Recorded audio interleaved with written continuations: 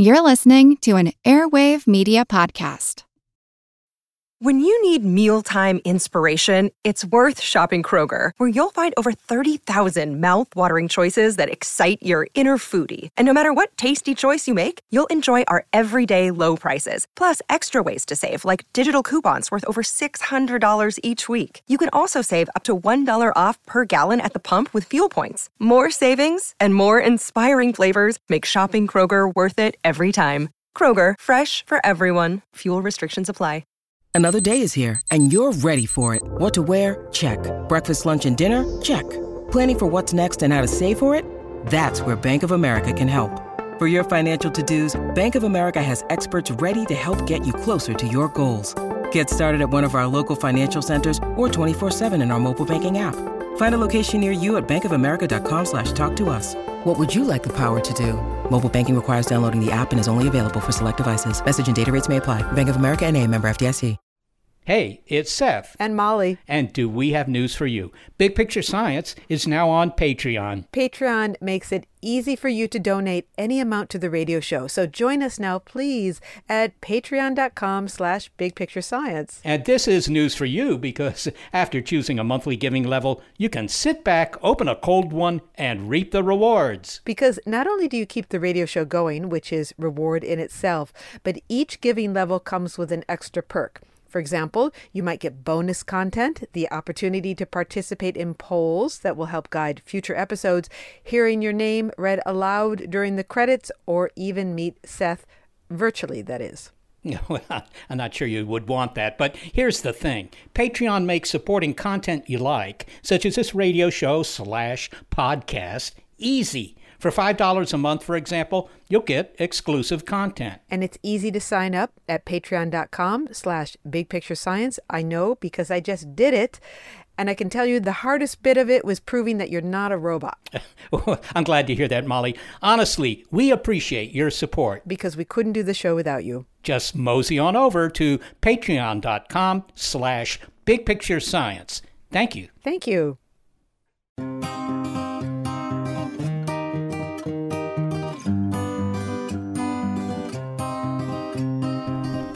First comes love, then comes marriage, then comes so-and-so with a baby carriage. I know, if only it were that simple.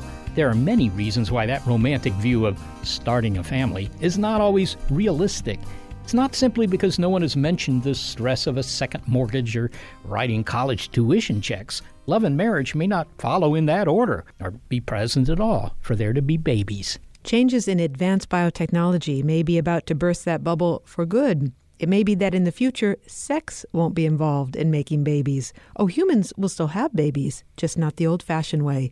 I'm Molly Bentley. I'm Seth Shostak. Welcome to Big Picture Science, produced at the SETI Institute, where researchers investigate the nature and origin of life. On Big Picture Science, we step back to get the wide-angle view on science and technology. And in this episode, birds, bees, and of course humans have been doing it for a long time, and for good reason.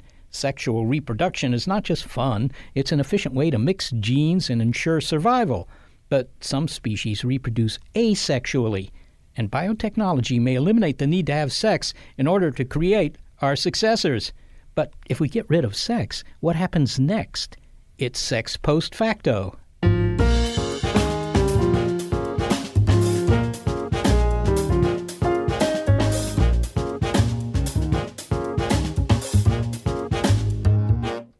There are a lot of reasons that animals have sex, although I can't say that I've talked to many of them about that, but taking a strictly evolutionary point of view, it's all about survival.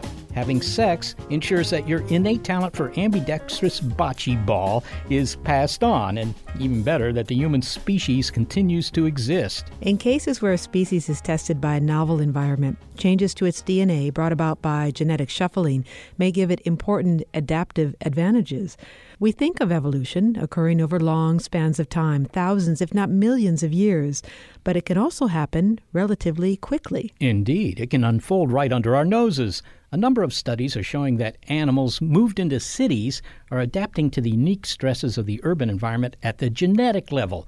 Their behavior, in some cases their morphology, are changing, and on timescales we can witness. In an op-ed in the New York Times, evolutionary biologist Menno Schilthausen gives examples of how sex in the city is changing the course of evolution for some species.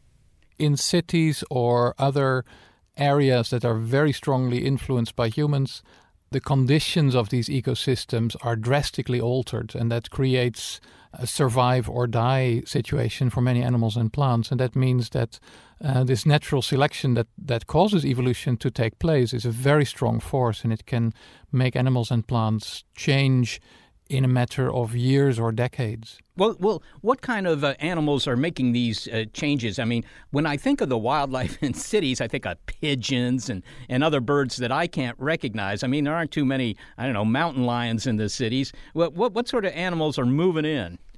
Lots of animals are moving in, indeed birds, but also large carnivores. Coyotes in Chicago are now a familiar sight. Here in Europe, we have the blackbird, which is one of the best examples of a bird that has moved from the forest into the city and has adapted evolutionarily, but also smaller animals, insects, and many plants. What about the fact that it's so noisy in this city? I mean, can for example, birds hear one another? They have to hear one another. They're not singing, just for the fun of it. Actually, here in Leiden, Hans Slabbekorn, a colleague of mine, is studying this very thing, and he's recording bird songs in the city and outside of the city. And he always finds that birds in the city sing at a higher pitch because that is better audible over the din of the background noise of traffic. We're not sure yet whether that's real evolution, meaning we're not sure that it's really genetic. It could be a learning effect. That could be an adaptation as opposed to an evolutionary change. I mean, if you move a dog to a new home, it'll adapt to that new home, but, its genetics haven't changed, right? Yeah, that's right. So because these changes are so drastic and they happen so quickly, not all the changes that we see will be evolution, and Song of Birds is a good example, and also the fact that coyotes, for example, look both ways when they cross the street in Chicago. We're not sure whether there's a gene that makes them do that or whether they simply learn that if they don't do that, they get run over. But there are other things of which we are certain that they are genetic. For example, actually, I have a couple of students right now working on spiders here in Leiden, which are adapting to making their webs very close to artificial lights, because the ones that have an innate tendency to do that will automatically get more food, because insects are also attracted to light and they catch them in their webs. And when we get very young spiders and we raise them in the lab, this is actually work that's done in Austria, not by us, but then you see that these spiders, even though they are raised in a lab environment, still when they grow up make their webs close to light. It seems to be something that they have adapted to do. And if you do the same thing with spiders from the countryside, they don't do that. So clearly this is something that's genetic. It's a behavior that has evolved in cities to make use of the fact that artificial light attracts insects. In the case of blackbirds, there are so many things that are different in blackbirds that live in cities and the ones that live outside of cities that people are actually saying that these really are on the way of becoming two separate species, an urban blackbird species and a rural blackbird species. It's not so much that the animals are actually drawn to the cities. They don't see the billboards outside of town and say, I think I'm going to live in the city, but they have no choice but to live there. Their natural habitats are shrinking very often, while urban areas are getting bigger all over the world. This sounds like a bad thing, and yet you write this is an exciting time to be a biologist studying this. Yeah, I guess it's a sad thing that natural habitats are shrinking, and I think we should preserve and conserve as many, let's say, pre-human habitats as possible to preserve them for posterity. But at the same time, I also think that much of nature in the future is going to live in cities, or in any case in areas that are strongly dominated by people. So the biologist of the future will most probably be studying not animals and plants in these wild habitats, but animals and plants in human-dominated areas, in cities and similar environments. So we will need to understand what's happening to these animals. And it's actually very exciting that we can see a whole new ecosystem evolving right under our noses. For a biologist, if you look a little bit closely, that's actually very exciting. I was interested to read that you characterize these city birds as having less nervous personalities. But that sort of goes against what we assume about cities. I mean, you said yourself that the pressure is on in the cities, and that's where humans develop neuroses, it seems to me. So how can these guys be somehow less nervous? Birds and mammals in the city, indeed, they are probably constantly stressed. In nature, that's a good thing. I mean, it's a good thing to be stressed when there is a sudden noise or a sudden thing that you get alarmed by. You can flee and you can escape from what might be a predator coming close. But in the city, birds would constantly be alarmed by things that may not actually be dangerous to them. Noises, for example, that startle them but are not actually threatening to them. And at the same time, this constant stress level that birds would then have, in the long run, is not beneficial, causes health problems. So the ones that have an innate tendency to be nervous will probably not survive in the city. And the ones that are already have a genetic tendency to be less nervous are the ones that survive. So in the long run, that means that these city birds become less nervous. And this is all made possible by sex, right? I mean, isn't that the big advantage of sex? I mean, apart from being a good way to sell movies and automobiles, it allows a rapid evolution. I mean, isn't that one of its benefits? Yeah, that's true. Sex sort of shuffles genes and it creates genetic variation. So you have all these different variants of genes that are floating around in populations of animals and plants and humans. And sex is constantly recombining and basically providing combinations that can be tested by natural selection. So I think in cities, the evolution we see going on there is thanks to sex, and maybe also thanks to the fact that cities and human activity keeps moving animals and plants around. So you constantly have fresh blood coming into the population, and with the fresh blood, possibly versions of genes that might do particularly well in a city environment. You cite some other examples of adaptations, Menno. Mice that have genes that give them a tolerance against heavy metals because of what they're digging up in the dirt in a city, or lizards that have evolved feet for better grip on glass or concrete. I read one anecdotal comment from one of your readers who said that she's noticed that squirrels in the cities are more likely to smartly cross a street in a straight line rather than zigzag around, which is what gets them flattened, of course, on the streets where I live. Yeah, well, that certainly might be true. Like I mentioned earlier, these coyotes in Chicago, apparently they look both ways when they cross the street. And in fact, this is also known from chimpanzees in Africa, that they also look both ways when they cross a busy road. In Japan, you have crows which actually use pedestrian traffic lights to put nuts on the zebra crossing when the lights are red, and when the lights turn and the cars run over them and crack the nuts, and then when the lights are turned again, they go back to feed on those nuts. So it seems that clever animals like mammals and birds are actually using the same rules of traffic as we are. Menno Schildhausen, thanks so very much for speaking with us today. You're welcome. Thank you very much. Menno Schildhausen is an evolutionary biologist at the University of Leiden in the Netherlands. It might make you wonder what happens when these animal city slickers try to go back to the country. At least it prompts our imaginations to take flight. Hey, Frank. Didn't think I'd see your beak back here. Decided to rejoin the flock, huh? Nah, no way. I just flew back to settle finances. You know, pick up my nest egg. And unwind a little in the countryside, huh? Are you kidding?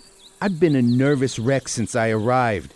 I got that raptor watching me like a hawk. I got some kind of hideous pollen stuck in my feathers, and this purple stuff is making my sinuses explode. Come on, it's lilac. Okay, the only time I should smell that is when it's piped from a boutique to a sidewalk.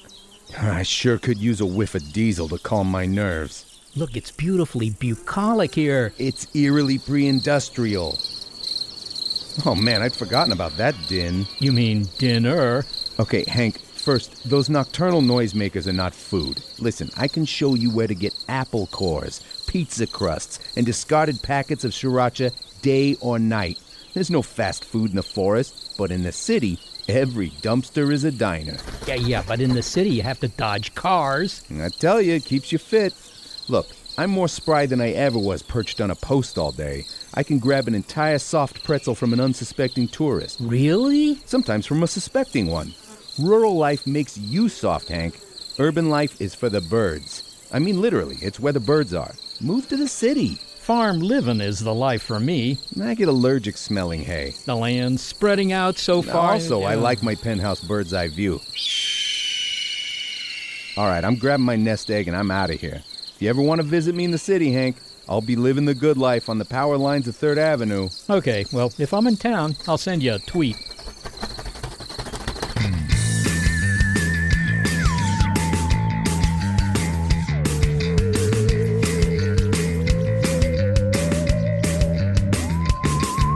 Coming up, birds do it, bees do it, except when they don't. Find out how a population of African bees has evolved to reproduce asexually, and whether biotechnology will one day give human females the option to do the same. It's Sex Post Facto on Big Picture Science.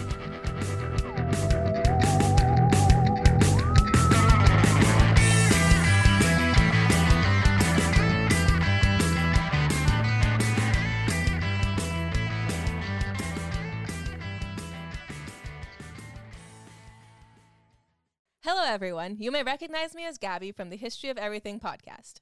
And my name is Brenna, and you don't recognize me from anything yet. Together, we're two scientists who explore all of the weird little questions and conspiracies of the universe in our new podcast, Mystery of Everything. Everything has an explanation. We hope. But that is what we're here to figure out. We will dive into the science behind many popular conspiracy theories, such as vaccines causing autism, flat Earth theory, and was the moon landing fake? And if so, why the heck would anyone even do that? But it's not just conspiracies. There's a lot of cool mysteries that we will attempt to use science to explain, such as near-death experiences, what made the Vikings go berserk, and can I control my co-host with MK Ultra? Wait, what? Anyway, make sure to check out the Mystery of Everything podcast everywhere where you find your podcasts.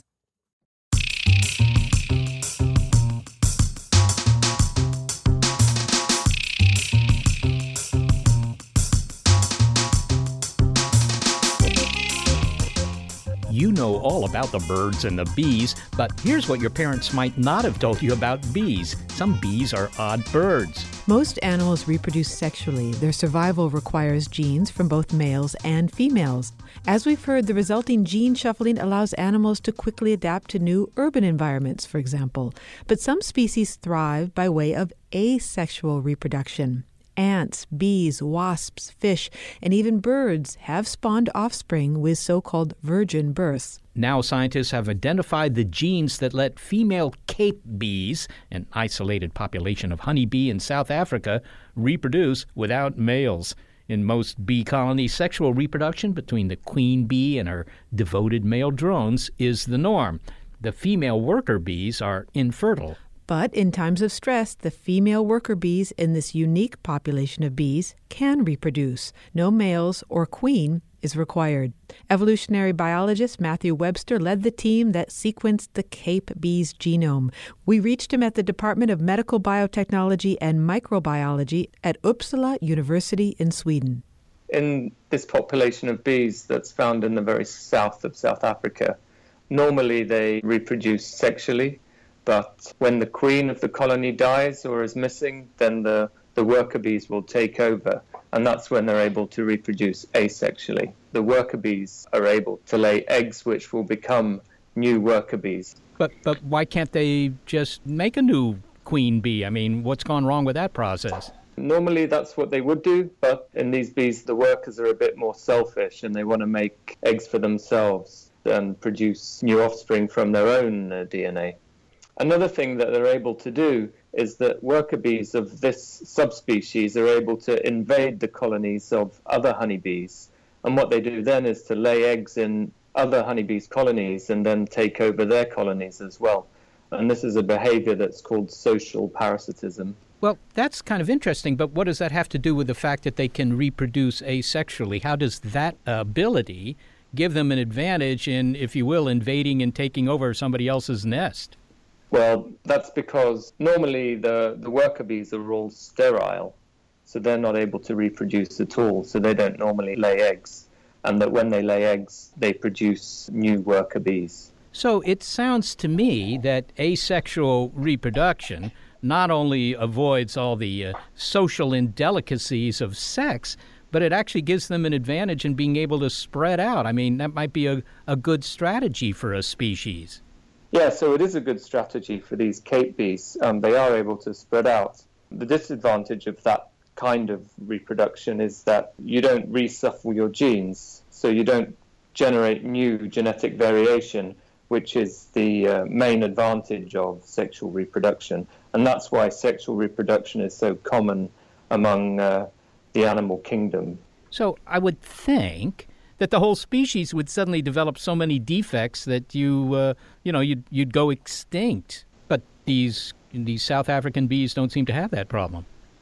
Well, when they reproduce asexually, then the colonies they produce will probably suffer from that problem. So they do also reproduce sexually at other times as well.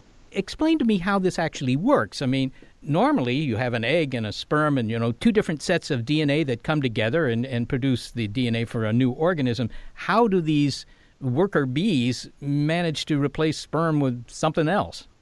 Yeah, that's actually very interesting. So normally when an egg is produced by a female, which could be a human or it could be a bee, what happens is that a cell divides into 4 different nuclei or 4 different cell nuclei, and only one of those will become the egg. That's the way it works in humans, as well as normally in bees.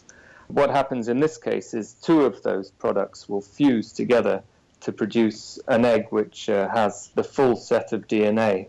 So normally an egg contains 1 of each pair of chromosomes, but in this case you get a fusion of 2 different nuclei which will become an egg with a pair of each chromosomes.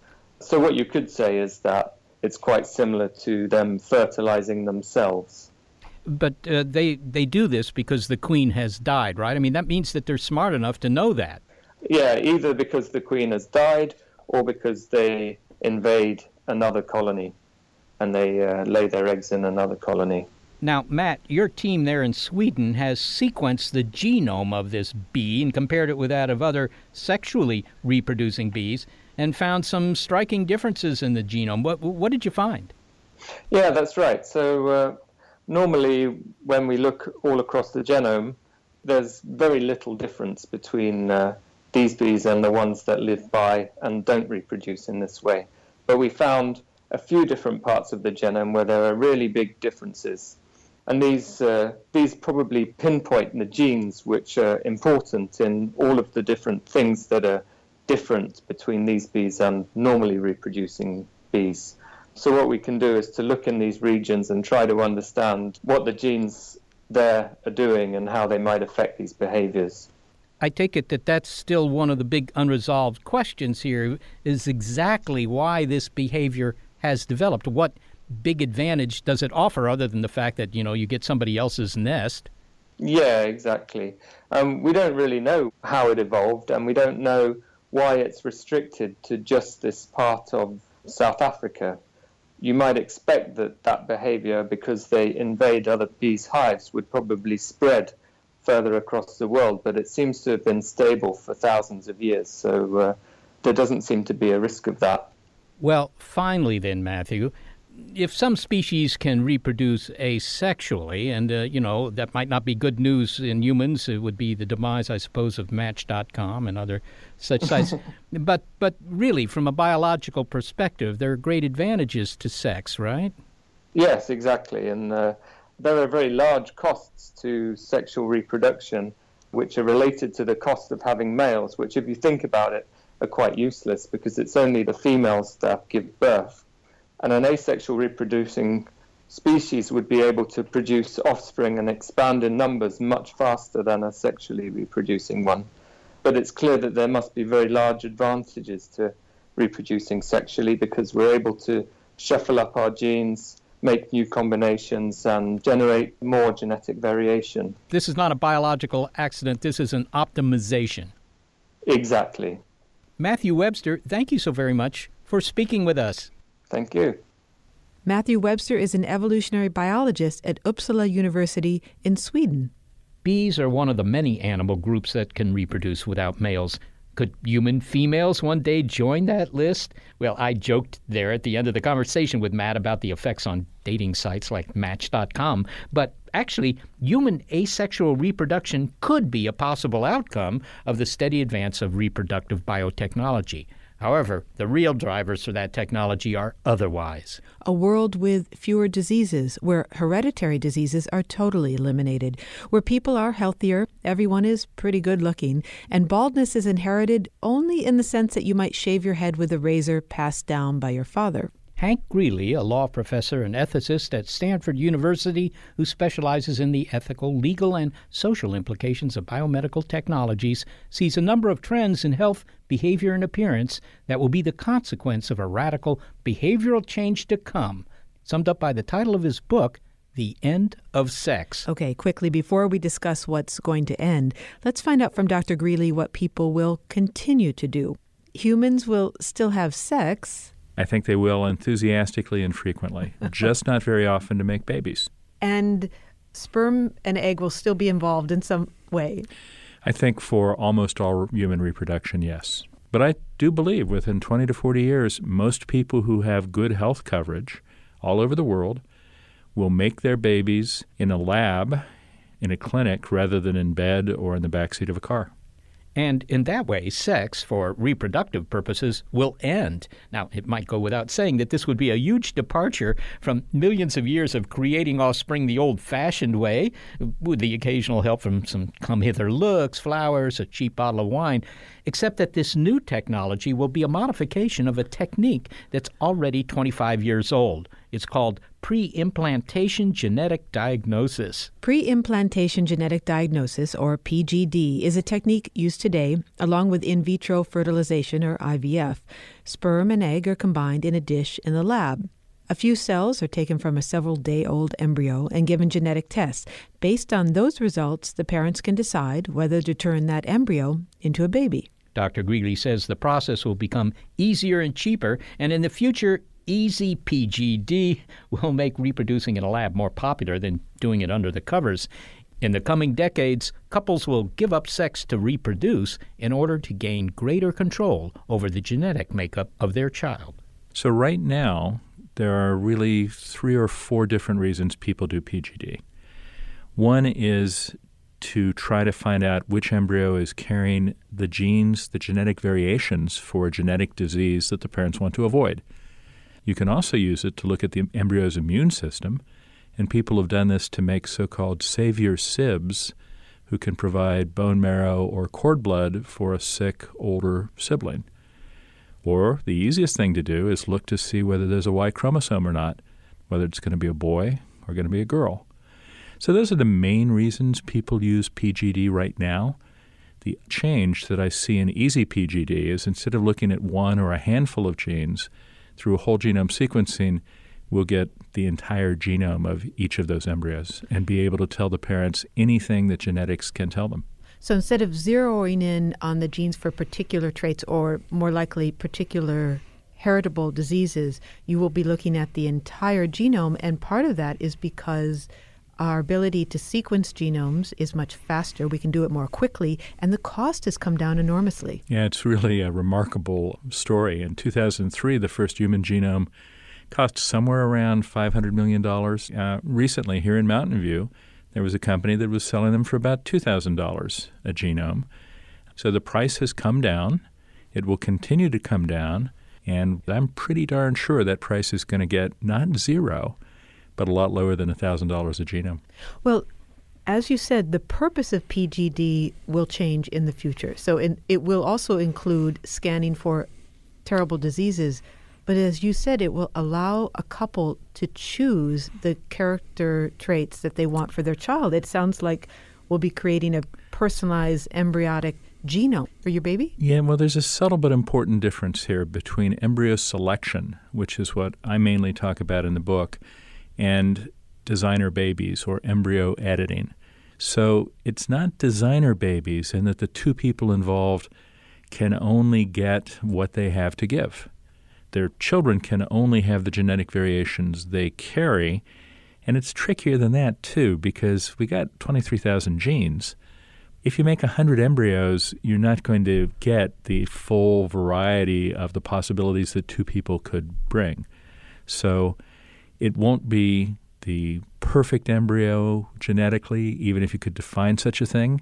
It won't even be the best embryo that those two people can make, but it might be the one they most prefer from the number they make, which for the purposes of the book, I say, in liking round numbers, 100 embryos. So you might get the one you like best out of those 100, but it might not be the one you'd like best in the universe. Well, coming back to easy PGD then, so a couple is in a laboratory, let's say, having one of the cells sequenced. And now, can you just take us through what the next step is going to be? How will they go about picking the attributes that they want for their child, and what are the different categories that will be offered to them?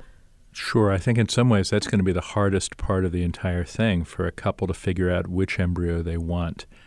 And I see the information falling into 5 big categories. One is nasty, early onset, bad genetic diseases, things like Tay-Sachs disease or trisomy 13. Happily, those are all relatively rare, but if you take 6,000 rare diseases, you get about a 1% to 2% chance of having a child with one of them. Those we can almost completely rule out by using easy PGD, and I think that's what parents will be most attracted to. So category 2 is other diseases, a higher than normal risk of breast cancer or Alzheimer's disease.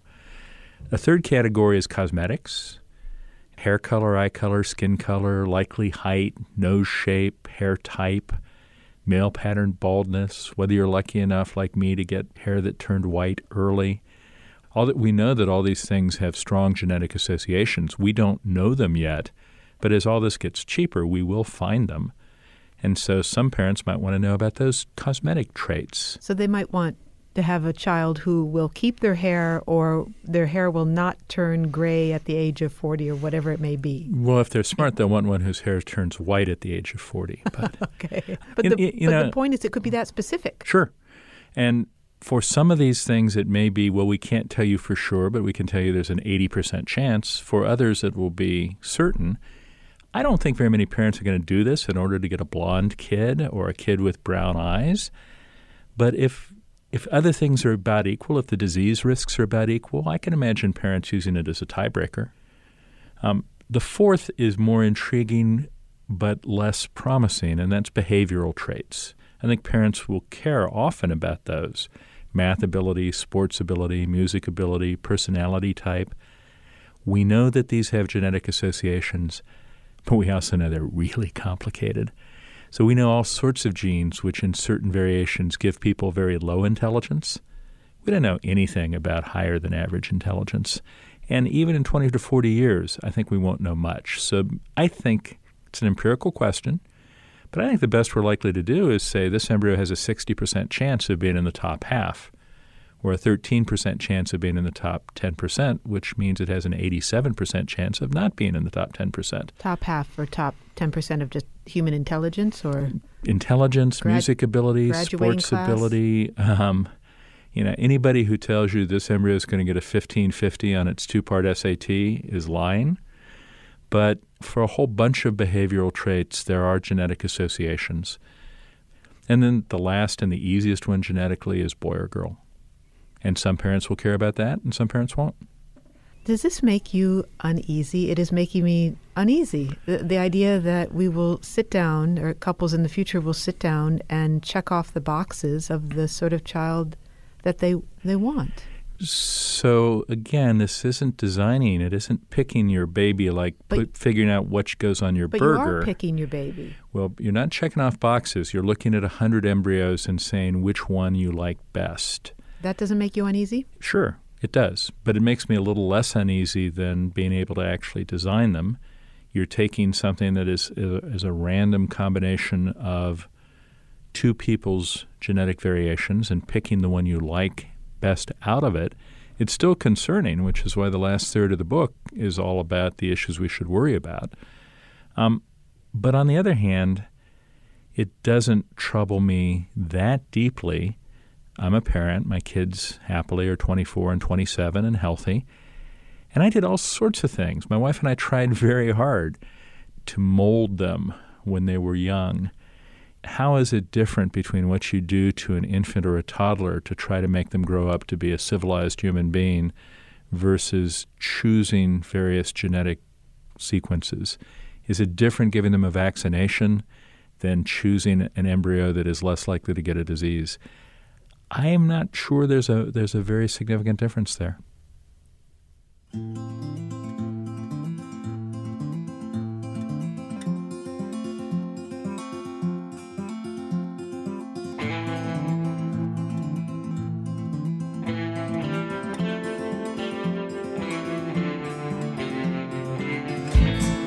Next, we've only begun to address the questions this new technology raises.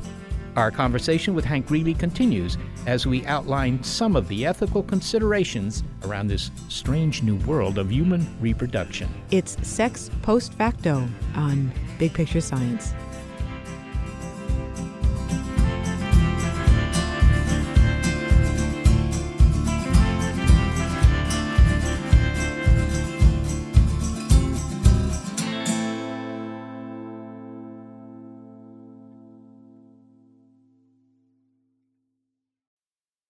From the latest in artificial intelligence to new apps and business upgrades, the tech industry is always changing and growing.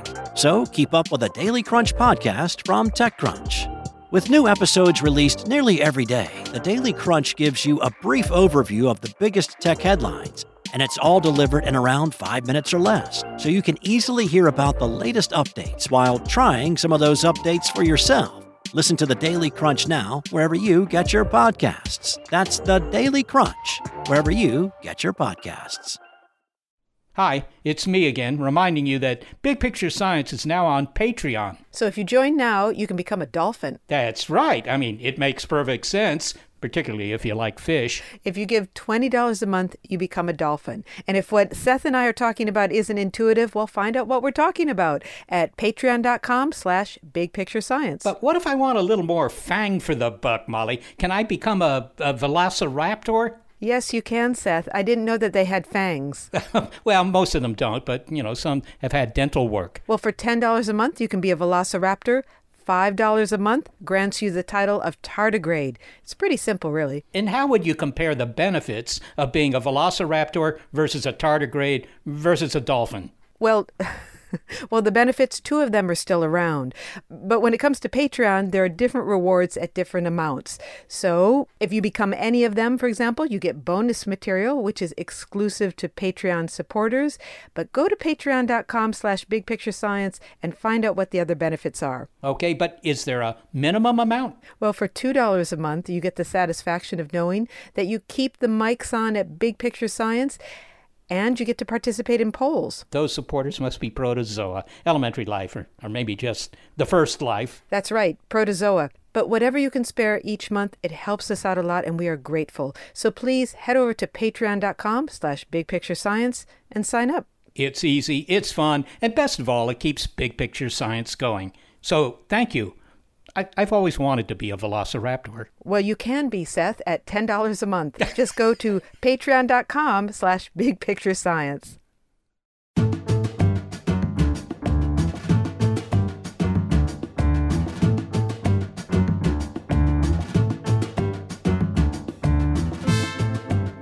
Okay, it sounds like the way humans have been making babies ever since they were humans is in for a reshuffle. This may take some getting used to. Oh, Cliff, this wine is delicious, and the candlelight makes us both look at least 10 years younger. Let's skip dessert. I was thinking the same, Marnie. Let's you and I go back to my place. Yes. Get cozy. Uh-huh. Crank the Pandora Theremin station. And engage in some pre-implantation genetic diagnosis. Waiter? I'm sorry, what? You know, a little poetic romancing with genetic enhancing. Well, I was thinking more like... Uh-huh. Okay.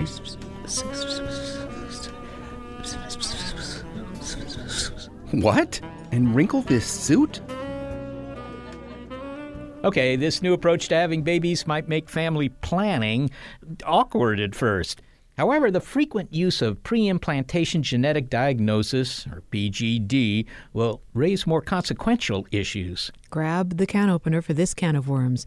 Earlier, Stanford law professor and ethicist Hank Greeley explained the science of what he calls easy PGD. Now he discusses some of the difficult, even bizarre ethical questions raised by bypassing sex and choosing our offspring in a lab based on genetic traits. Hank, half of your book, The End of Sex, is devoted to the ethical questions raised when PGD makes it desirable to have babies in a lab where parents can have more control over their child's genome. And you use a rhetorical device in the book by which you turn to the reader and present these ethical concerns to them. Why do you put the questions in the lap of the public? Because I think that's where they belong. I'm not going to make a decision about whether or not this is used. The decision will be made on two levels, but it will be made by a large swath of humanity. One level is, do I want to do this? Do I want my family to do this? And if I do, what do I want to use it for? Do I want to use it just to avoid disease? Do I want to use it for these other issues? Those are deeply personal questions.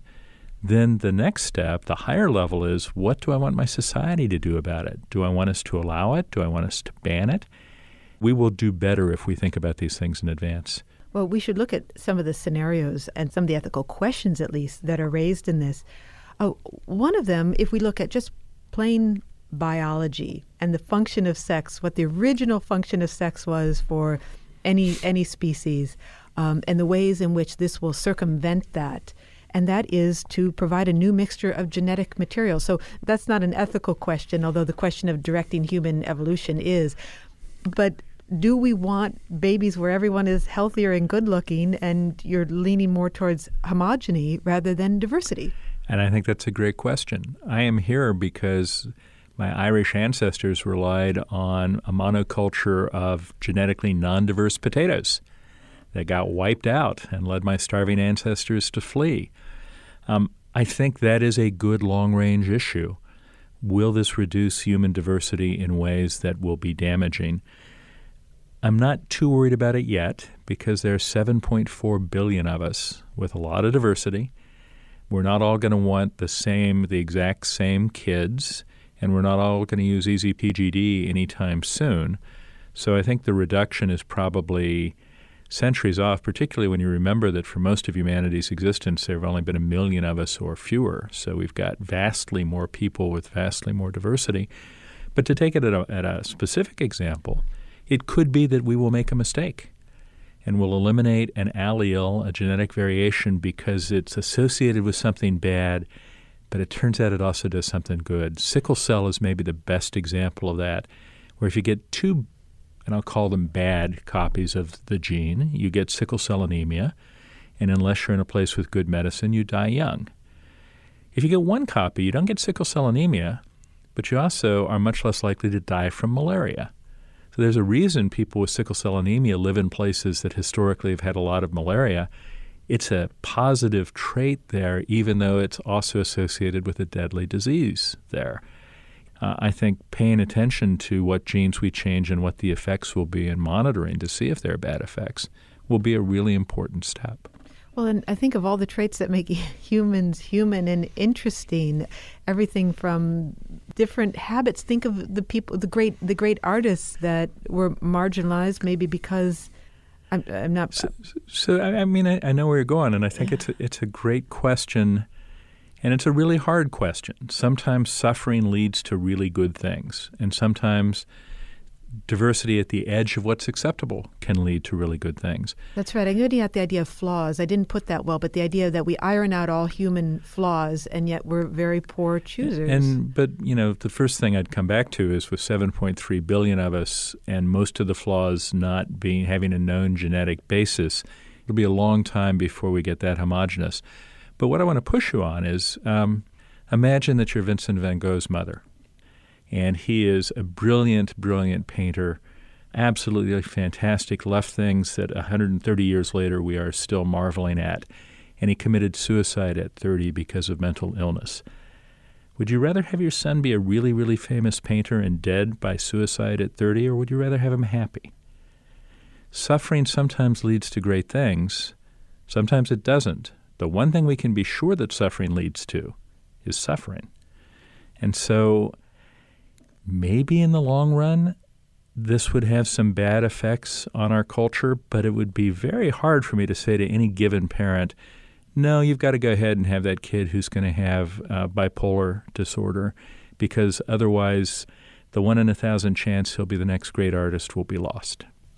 But isn't it a flawed premise to begin with, that we will ever have the wisdom to pick the characteristics that make so-called better individuals? It feels like we're challenging the basics of what makes us human. So this is part, I think, of a lot of people's concern, a deep part of a lot of people's concern about this. And I'd only say two things. One is we're not going to eliminate all suffering with easy PGD. Most diseases don't have a strong genetic basis. Accidents don't have a strong genetic basis. Most of the mental illness, as far as we can tell, doesn't have a strong genetic basis. There will still be plenty of quirky, odd people, even if the parents do the best they can to produce a milquetoast embryo. But more fundamentally, I think this is one of the problems of choice. These things happen to our embryos and our children already, but it's a roll of a dice, and so no one's responsible. It's random. Are we morally better off rolling the dice and having it come up randomly than we are trying to take some control at the edges by making decisions? Let's look at some of the other thorny moral questions that you present. One, and it's implicit in everything we've been discussing so far, is that this is technology that is available, even if the cost comes down, this is available to families who can afford it. And that will probably only occur in developed countries, not developing countries. So what happens when part of the world makes babies in a lab and the rest of the world makes babies the old-fashioned way? That's a crucial question, I think. One of the many hard questions around equality in this. First, I think even in poor countries, there will be some people who use this. But most of the people of the Central African Republic or Laos or Paraguay are not going to use this anytime soon, and their kids will not be as healthy. Now, easy PGD will not give people super babies. We don't know how to make super babies, and I don't think we will for a long, long time. It's not going to give us X-Men or, super-powered mutants. I think it will give us kids who are 10 to 20% healthier. Rich kids and kids in rich countries are already 10 to 20% healthier than kids in poor countries. That's not to excuse an increase in that disparity. Any increase in that disparity is a bad thing. And I think we should have and feel a moral obligation to make this available to as many people as want to use it. But it certainly won't become available worldwide at the same time and to the same extent. And that's a problem. One of the reasons you say that this will become easy, and easy is the word that you use, is that the genetic sequencing cost will come down, but also there will be ways to get around in vitro fertilization. So right now, as you said, and you write, it's tricky, it's emotionally trying, it's physically risky, but there may be a way to make egg and sperm cells from stem cells. And that, I think, is the key to easy PGD. It's really easy acquisition of viable ripe eggs. But there's a technology called induced pluripotent stem cells. Most people have heard of human embryonic stem cells going back almost 20 years now with lots of controversy. In 2007, a Japanese scientist named Shinya Yamanaka figured out a way to take skin cells and turn them into these cells that look for all the world like their human embryonic stem cells, cells that can also become all the different cell types. And, so people are really excited doing research to try to make them into brain cells and liver cells and heart muscle cells. But if they can become anything, they can become eggs and sperm. And they already have in mice, leading to the birth of mice with stem cell-derived eggs and stem cell-derived sperm. Well, this leads to a few questions about possible scenarios that seem just incredible to me, but we have to look at them. One is, this means that there are fewer limits as to who could become the mother of a child. If you could take a skin cell off a 90-year-old woman, she could become a mother, but so could a 9-month baby girl. She could become a mother. Or so could a woman who's been dead for 10 years but who's had cells frozen and carefully preserved. Look how calmly you are saying that. You look like you have made peace with this future. This is... Well, I've been dealing with these issues for 5 years of writing this book. But I think those are things that will and should give people pause. But, there are also some still weirder possibilities. So lay a weirder one on me, because it's already pretty weird. Okay. If I can make eggs from your cells and sperm from my cells, maybe I can make sperm from your cells and eggs from my cells. Who would want to do that? Well, I can think of several million gay and lesbian couples who might be very eager to do that. So there's a piece of political support for this kind of change that might not be obvious. There is, however, a weirder possibility for that. Let's say we take skin cells from you and we make them into eggs, and then we take other skin cells from you and we make them into sperm, and we combine them, and we find a womb that's willing to take them. What have we just made? Have we made a mini you? Is it cloning? It's not cloning. It's not quite cloning. I call it uniparents and unibabies. And most of our genes come in pairs. We get one from our mom, one from our dad. Every place where you have the same version for both copies of the gene, this unibaby would be identical to you. But in some places, you get one version from your dad and a different version from your mom. Your unibaby would have a 50% chance of having one of each, like you, but a 25% chance of having both of the copies from your mom or both of the copies from your dad. And so that makes it closer than a sibling, but not quite a clone. This is one of the things that freaks me out. I don't know why anybody would want to do it, but 7.4 billion people, it's a big world, and there's some crazy folks out there. One of the other considerations you raise is that of stolen cells. I mean, if we're talking about skin cells, that means that you could potentially, I don't know why I'm laughing, just nervousness, I guess, go up to someone that you fancy and take a little, scratch them, and then you have the skin cells under your fingernails, or celebrity. Or you could find someone who was willing to trade in some of their skin cells, and so everybody could have a little bit of, Angelina Jolie in their baby. So at the risk of freaking you out even further, you don't even have to go that far. You were kind enough to give me a coffee mug with some water. I've been sipping that water. Every time I take a sip from that mug, I put cells of mine onto that coffee cup. But we're shedding cells all the time. We're shedding cells all the time, and so you don't even have to scratch anyone. You just pick up the Coke can or the coffee mug or something else they've used. So I think one of the laws that will clearly be needed is the law against making people unknowing and inadvertent parents, because this technology, in theory, makes that possible. You could today try to steal eggs and steal sperm, but it's a heck of a lot harder than stealing cells. Hank Greeley is a law professor at Stanford University and an ethicist who specializes in the ethical, legal, and social implications of new biomedical technologies. And a set of those technologies are outlined in his book, The End of Sex and the Future of Human Reproduction. Hank Greeley, thank you so much for speaking with us. It's been my pleasure. It was a great conversation. When I hear Hank Greeley talking about the implications here, I worry there's no stable equilibrium. I mean, you can say you don't want designer babies, but if I come back to you and say, hey, look, do you want your kid to be susceptible to all these diseases? You say no. So as soon as you fix them for that, it's going to be very tempting to fix them for something else.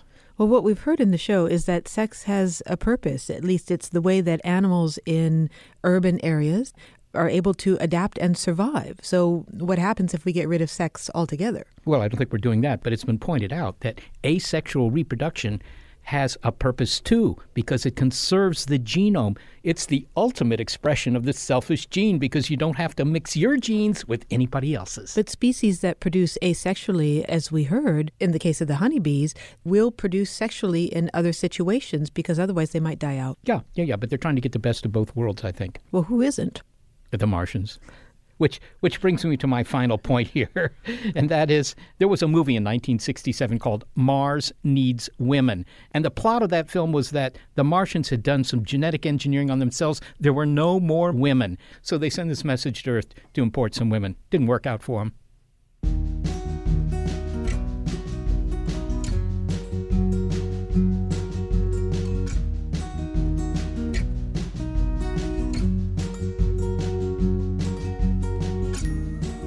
We want to thank the duo who help us produce this show, Gary Niederhoff and Barbara Vance. Thanks also to financial support from Rena Shulsky David and Sammy David, and to the William K. Bose Jr. Foundation. Big Picture Science is produced at the SETI Institute, a nonprofit education and research organization that investigates, among other things, the mechanisms of biology. I'm the Institute Senior Astronomer, Seth Shostak. Also, a big thanks to our listeners and our Patreon supporters. Your ears have been attuned to the episode Sex Post Facto. I'm Molly Bentley, and if you'd like to hear more Big Picture Science, well, you'll find lots of episodes in our archive at bigpicturescience.org. And if you're a podcast listener but prefer listening to over-the-air radio because your buds are awkward in the back seat, check out the listing on our website of radio stations that carry the program. And if your local station is not on that list, consider letting them know you like the show. And to reach us directly with your comments, well, throw in some faint praise. Email it all to bigpicturescience@seti.org.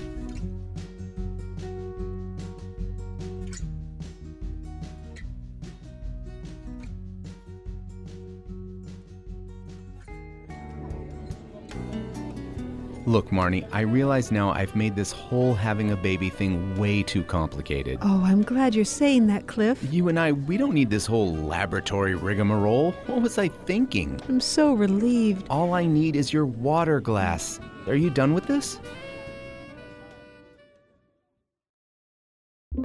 Get ready to geek out. The Wired Science Podcast explores all the latest and greatest in science. Everything from strange diseases and biological breakthroughs to interesting tech and mysteries in outer space. Listen to Wired Science today wherever you get your podcasts. That's Wired Science wherever you get your podcasts. The world is constantly changing and transforming. Cut through some of the noise with What's New with Wired, a podcast that goes in depth on the latest news in technology and culture. Their award-winning journalism will help you make sense of what's happening in the world. Listen to What's New with Wired wherever you get your podcasts. That's What's New with Wired wherever you get your podcasts.